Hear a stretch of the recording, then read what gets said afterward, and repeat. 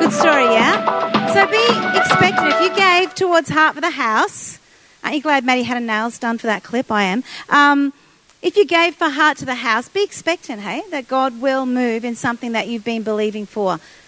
Is that good? Okay, if you've got your Bibles with you, open your Bibles to John 5, verses 1 to 9. John 5, verses 1 to 9, or you can follow on the screen. So this is the story. Sometime later, Jesus went up to Jerusalem for one of the Jewish festivals. Now there is in Jerusalem near the sheep gate a pool which in Aramaic is called Bethesda, and which is surrounded by 5 covered colonnades. Here, a great number of disabled people used to lie, the blind, the lame, the paralyzed. One who was there had been there an invalid for 38 years. When Jesus saw him lying there and learned that he had been in this condition for a long time, he asked him, "Do you want to get well?" "Sir," the invalid replied, "I have no one to help me into the pool when the water is stirred. While I am trying to get in, someone else goes down ahead of me." Then Jesus said to him, "Get up, pick up your mat and walk." At once the man was cured. He picked up his mat and he walked. This day on which this took place was the Sabbath. So this is a story of a man who has been lame, so lying on a mat in this place called Bethesda, which has got 5 colonnades, so a structure over this pool. And folklore at the time had it that at a certain time the waters would be stirred. Some thought it was an angel's wings that was stirring, at others thought other things. But basically the waters would be stirred every now and again, and all these crippled, lame, blind, all these disabled people had gathered around that place in the hope that if they could be there on the spot when the water was stirred and they could somehow get in first, that they would be healed, that their issue would be healed. And realistically, it was a spring, I believe, underneath the pool that sometimes would overflow and bring this water up. But this is what they had pinned their hopes on. So we've got a structure over a pool where this version says a great number of people. Other versions say hundreds or a multitude. So there are a lot of people there, right? A lot. Lots and lots. Lying and waiting for the right moment. The right moment. When the water is stirred in this vain hope that maybe they'd be in and they'd be the first to be healed. So anyway, I bought my mat because they were lying on mats. See, this is my mat. Do you like my mat? It's pretty cute, hey?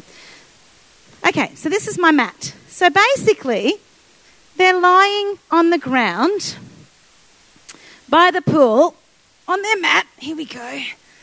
Lots of people told me they were tired today. Do you feel like tired? So they're lying on the ground on their mat, not quite close enough to the pool to get in. Now, they're lame, they're paralyzed, they're blind. I'm not sure if there was a noise that accompanied the water stirring or not, but basically they're lying there just close enough to the pool, hopeful that potentially their time will come and they'll somehow be able to roll or something, or someone will help them to get into the pool so that their issues might be gone, right? Right. Oh, look at that. I got back up again. That's awesome. Can you imagine what it would have been like? So it's a pretty sort of dismal sort of scene, isn't it? But, you know, I look at us and I look at church life and I think, how are we different?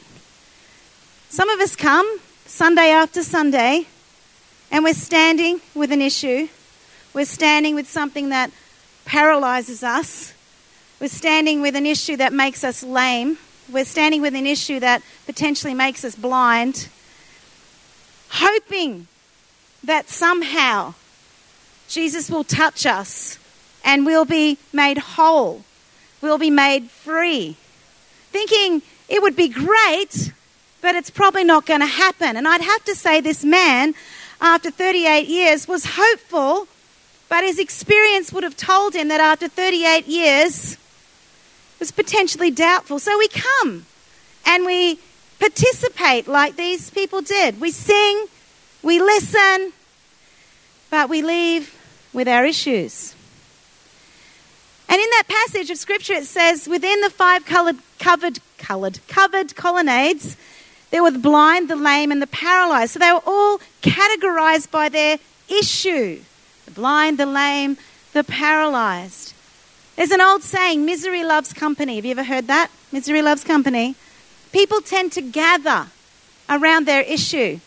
And it's interesting as I thought about this, but I thought about in this particular story, they gathered around a pool. And then I thought about these days, we're more inclined to gather around a hashtag. Brokenhearted, so sick, depressed, sad face. And we begin to lose who we are and our identity to our issue. Hashtag brokenhearted, not Sue, brokenhearted. Hashtag so sick, I'm so sick. Hashtag depressed. And we lose our identity to our issue. So Jesus walks into this. I love this. He walks into this. Now, we've already established that there were hundreds of people, a multitude, it says.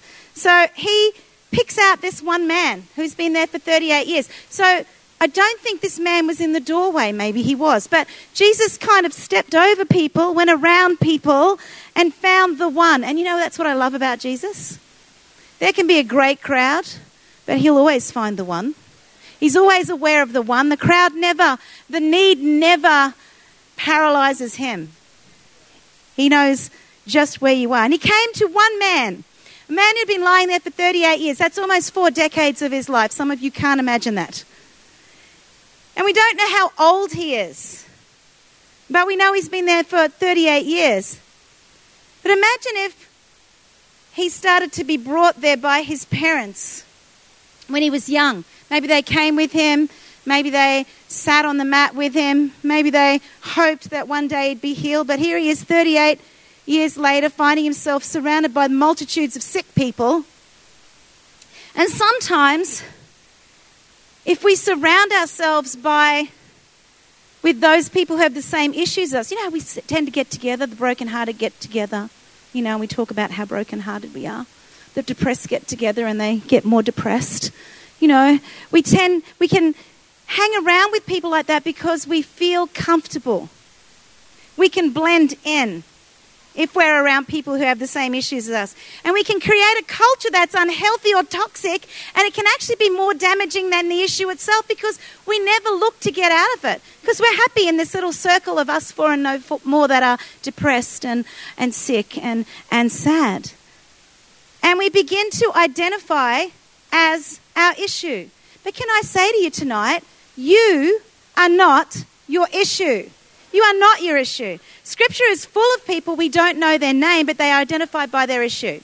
So we have the woman with the issue of blood. That's all we know her as. The woman with the issue of blood in Luke chapter 9. John chapter 4, we find the Samaritan woman who had all sorts of relational issues, but we don't actually know her name, but we know she's the Samaritan woman. We've got the man born blind in John chapter 9. We don't know his name, but we know his issue. And there are so many others, and we don't know their name, but we know their issues. And the things with issues is that I've noticed in my own life and in other people is that sometimes we'd rather that our issues are accepted, but we don't really want to change them. We live in a society that is all about acceptance and tolerance. And so what happens is we accept and we tolerate and we say that's okay, but it removes the responsibility on us to actually want to change our issue, to address our issue, to grow through our issue, to be healed of our issue. We'd rather be affirmed but not changed. It's okay. You just do you. You're a sad thing and no one wants to hang around with you, but you just do you. We'd rather be comforted but not changed. And then rather than embracing their identity in Christ, they're embracing their identity in their issue, but you are not your issue. You weren't created to be your issue.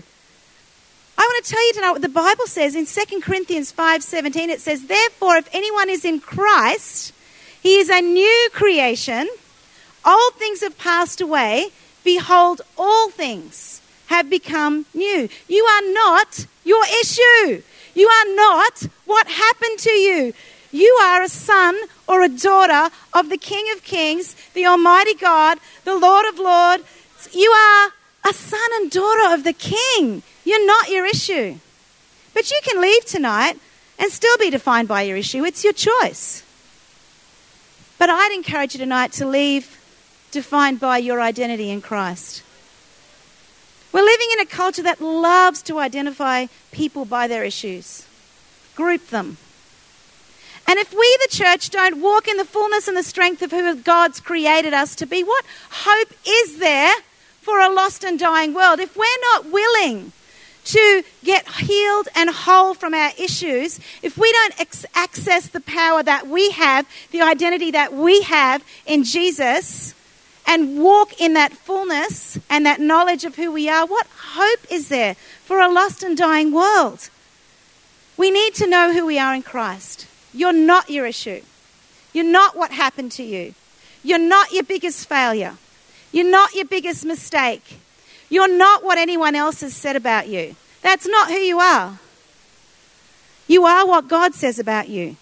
You are who God says you are. You are created in the image of an almighty God, and no matter what has happened to you, you can walk in the fullness of that. That doesn't change. That's who you were created to be. So Jesus comes to this one man and asks him this question. So the man's been there 38 years. He's obviously lame on his mat. And does Jesus say, I've come to heal you? No, Jesus asks him a question. He says, do you want to get well? The guy's been lying there for 38 years hoping that someone would roll him into the water and he could get there first. Can you imagine what he's thinking? So, now really, Jesus? Not very sensitive, is it, really? Not very sensitive. He could have been a bit more compassionate. It's a bit blunt, really, isn't it? He could have hopped down on the mat beside the man, you know. Hey, you going, mate? Notice you're on your mat. Want to tell me your story? Oh, it's a nice mat, isn't it? Comfortable enough for you? Do you need me to get you another one? I mean, you've been lying here for a while. Could do with a thicker mattress. You know, you comfy? So nice. Nice mat. Do you like the colour? We'll get you a blue one if you want one. You know, I'm just going to sit here with you and talk about your issues. And, just empathise with you and make you feel good about where you're at in life. Just going to lie down beside you, give you a little snuggle, pat you on the back and say, it's all right, we've all got issues. It's a bit insensitive, really, isn't he? You know, if I was Jesus, I'd probably go lie on the mat with him, pat his little back. That's probably what we think a compassionate Saviour would do. How dare he demand that ask the guy if he wants to be healed? Seriously, it's a bit insensitive, really. Wouldn't we rather sometimes Jesus just comes alongside, gives us a bit of a stroke on the back, pat on the back, understand, feel sorry for us? You know, I've said to my husband at times when I've been cranky or upset, I don't want your advice. I just want your sympathy. Just feel sorry for me. So what I'm saying is I don't want to change. I don't want to help. I just want to dwell in this moment. Jesus found him on the mat. He'll always come out of his way to find you on the mat. He'll always come out. Jesus understands what got you on the mat. He knows why you're there. But Jesus doesn't say, I died on the cross and came back so that we could all lay on our mats together. That's why I came. It was all worth it. I defeated hell and death, got the keys, came back. So let's just lie on our mats and sing some nice Hillsong songs about what I did. Let's sing about the resurrection power of Jesus while we lie on our mat in our issues. How about we just lie here and talk about it? Let's just talk about what got us on the mat so I can understand you. And then 38 years later, be still talking about what got us on the mat. Let's just blame the mat. I mean, someone's got to be to blame. But Jesus actually comes up and says, do you want to be healed? Do you want to? What he was actually saying was, do you want the responsibility that comes with wholeness? Do you want the responsibility that comes with wholeness? With wholeness comes the responsibility. Are you willing to leave what got you on the mat, the people, the culture, the issues, the addictions, and walk in wholeness and accept the responsibility of healing? Because, it's easy to be a victim because you can blame everybody else. It's not my fault. But with wholeness comes responsibility.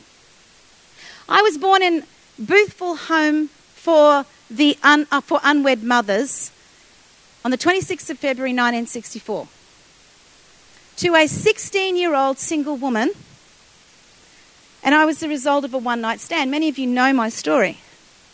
And in the space on my birth certificate where it says father, mine says father unknown.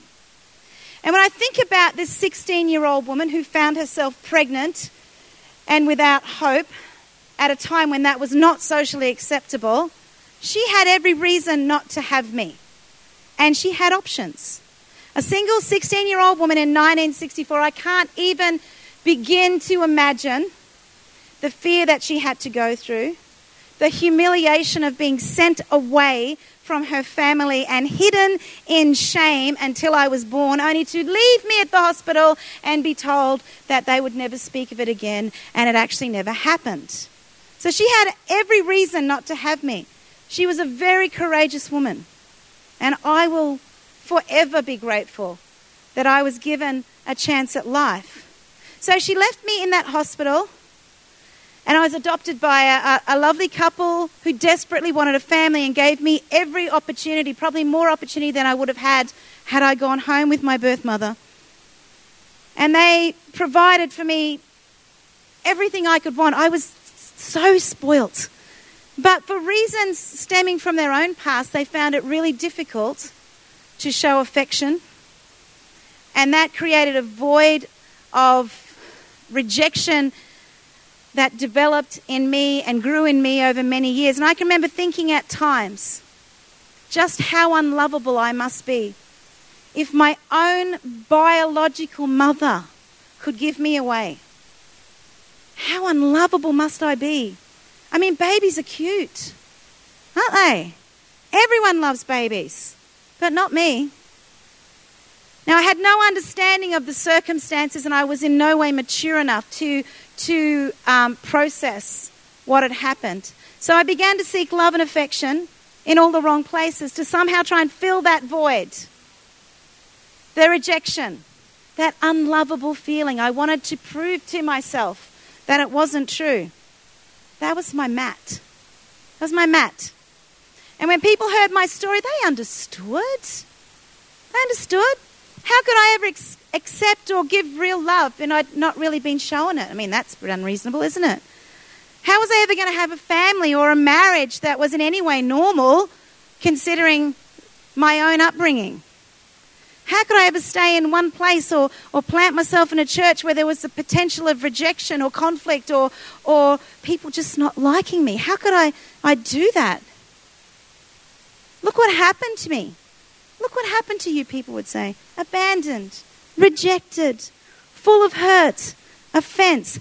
And there's a degree of truth and sympathy to that story. And I can feel you going, oh. But I could have just laid down on my mat, just laid on the mat and stayed down, talking about the pain and the injustice of it all and how unfair life is. And Jesus would still love me. Jesus doesn't love me any more now that I'm healed than he did when I was on my mat. He loves me the same. It's not a question of whether he loves me. It's not an issue of love. It's an issue of fruitfulness. While I'm on the mat, I'm not fruitful. I'm just on the mat. So it's not an issue of love. He'd love me anyway. Staying on the mat would have limited my life, limited my capacity, limited my potential, and my fruitfulness would be at stake. You know, the enemy wants you to stay on your mat. He wants you to feel accepted. He wants you to feel okay with being on your mat. He wants you to stay down on your mat because he doesn't want you to be fruitful. Jesus loves you and he has a plan for your life. But it's to our Father's great glory that we bear much fruit. That's how we glorify God. We bear much fruit. So the attack is on fruitfulness. The Bible says in John 15:8, this is to my Father's glory, that you bear much fruit, showing yourselves to be my disciples. So the enemy wants me to stay on my mat, rejected, feeling justified, feeling sad, depressed, depressed, wants me to hashtag all my posts with little sad faces and little crying emojis. He wants to keep me on my mat and he wants to keep you on your mat because he's after your fruit. If you know Jesus, he can't get your soul. If you're in Christ, you've been saved, but he can always go after your fruit. So Jesus is saying to the man, do you want the responsibility of wholeness, of fruitfulness, where you will fulfill your potential and your destiny? Is that what you want? Do you want to be made well? All of us can end up on the mat. I mean, that's just one of my issues. I mean, if you had all night, we could talk about some more of my issues. We've all got issues. We all encounter issues regularly. Something can take us out. An offense, bitterness, a hurt, a failure, a disappointment, a discouragement, a disillusionment. I went out with that guy. I thought he was the one. Now I'm just going to go sit on my mat. And I'm just going to be a spinster for the rest of my life because no one loves me. And we end up on the mat. But every time Jesus comes and he says, do you want to be made well? Do you want to be made well? It's ongoing for all of us. We're not so healed and so whole this side of eternity that we are above or beyond this. We need Jesus every day. The enemy will give you 100 reasons a day to stay on your mat. But you have a Redeemer, you have a healer who wants you to get off the mat. Do you want to be made well? You would think after 38 years, the guy would have said, yes. But he didn't. He said, I don't have anyone to put me in the pool. It's not my fault. Nobody helped me. It's not my fault I'm still here 38 years later. Nobody's given me a chance. Everybody gets there before me. It's not my fault. Someone else's fault. It's not my fault. It's not my fault I had this family. It's not my fault I had this experience. This is what just is so ridiculous about this situation. God incarnate is standing here. He says, do you want to be made well? God incarnate, Jesus, standing there. And the guy says, nobody's put me in the pool. It's not fair. Never chosen. Someone's always better. Someone always wins. I never win at anything. Can't even win at Pictionary. Jesus is standing there saying, do you think I might be enough? Do you think, here I am, God incarnate, the Saviour of the universe. Do you want to be made well? And we have the opportunity every week in this place. You hear a message. This morning, my husband spoke so well and so articulately on our security, on not being insecure, on finding our security in Jesus. You hear a message that is life-changing every week. Yet we can walk away going, yeah, but you don't know my story. You don't understand how that doesn't apply to me. Do you want to be made whole? Or do you want to stay on your mat? How long will you wait? Again, the mat is not an issue of the love of God. It's an issue of fruitfulness and fulfilling your potential on the earth. if I'd stayed on my mat and I had an excuse. I could have stayed on my mat. But Jesus was saying to me, do you want to be made whole? Do you want to be healed? Do you want a change in your life? Do you want to connect with your eternal destiny and your purpose? Do you want to? Do you want to? I think at some point we have to make what Jesus did for us at Calvary bigger than what anyone has done to us on the earth. I had to get to a place where I made what Jesus did for me bigger than my issues, my rejection. That's not a once-off thing. When I first tried and wanted to encounter healing and change for that rejection I knew was in my life, it wasn't a once-off, thank you, Jesus, I'm healed. I had to work at it because every time I'd encounter it, it would rise up. And every time I could feel Jesus say to me, do you want to? Do you want to be made whole? Do you want to be healed? Overcome this. Pick up your mat. Walk away. I had to get to a place where what Jesus did for me was bigger than that. That's why his mercies are new every morning. Not just because he's lovely. His mercies are new every morning because we need them every morning. Because every day in this fallen world, you are going to have a choice of whether you stay on your mat or you're going to get up and follow him and walk. And I don't know about you, but I want to live a life on this earth where I bring my Father much glory. So I want to unapologetically bear much fruit. Which means I want to be healed and I want to be whole. Jesus says to the man, get up, pick up your mat. Here we go. So get up. So he had to get up. And you've got to understand, this man is crippled. So what Jesus is asking him to do is actually impossible for him. He's there for a reason. He's crippled. He says, get up, pick up your mat, roll up your little yoga mat there, pick up your mat and walk. 38 years he's been lying there. And Jesus is asking him to do something that he can't do. And sometimes Jesus is going to ask you to do something that you don't think you can do. You're going to think it's too hard. You're going to think I can't overcome it. You're going to think I've lived like this for years. And you're going to think he's just being mean and unreasonable. But Jesus is saying, I want you to get up, pick up that thing that you've been lying on, pick up that thing that's caused you to be unfruitful, pick up that thing that has caused you so much pain, that has held you out of your potential, pick it up and carry it and realize that it no longer has power over you. Because now it's just a rolled up mat. I'm holding it above my head. I'm walking with it because even though it's still with me, it has no power over me. I'm not lying on it anymore. It's not my excuse. It hasn't taken me out. It's just a mat. He had to get up. He had to pick up his mat and he had to begin to walk to see the opportunity and the future open up before him. So tonight, I want to encourage you. What's your issue? Do you want to be made whole? Do you want to be healed?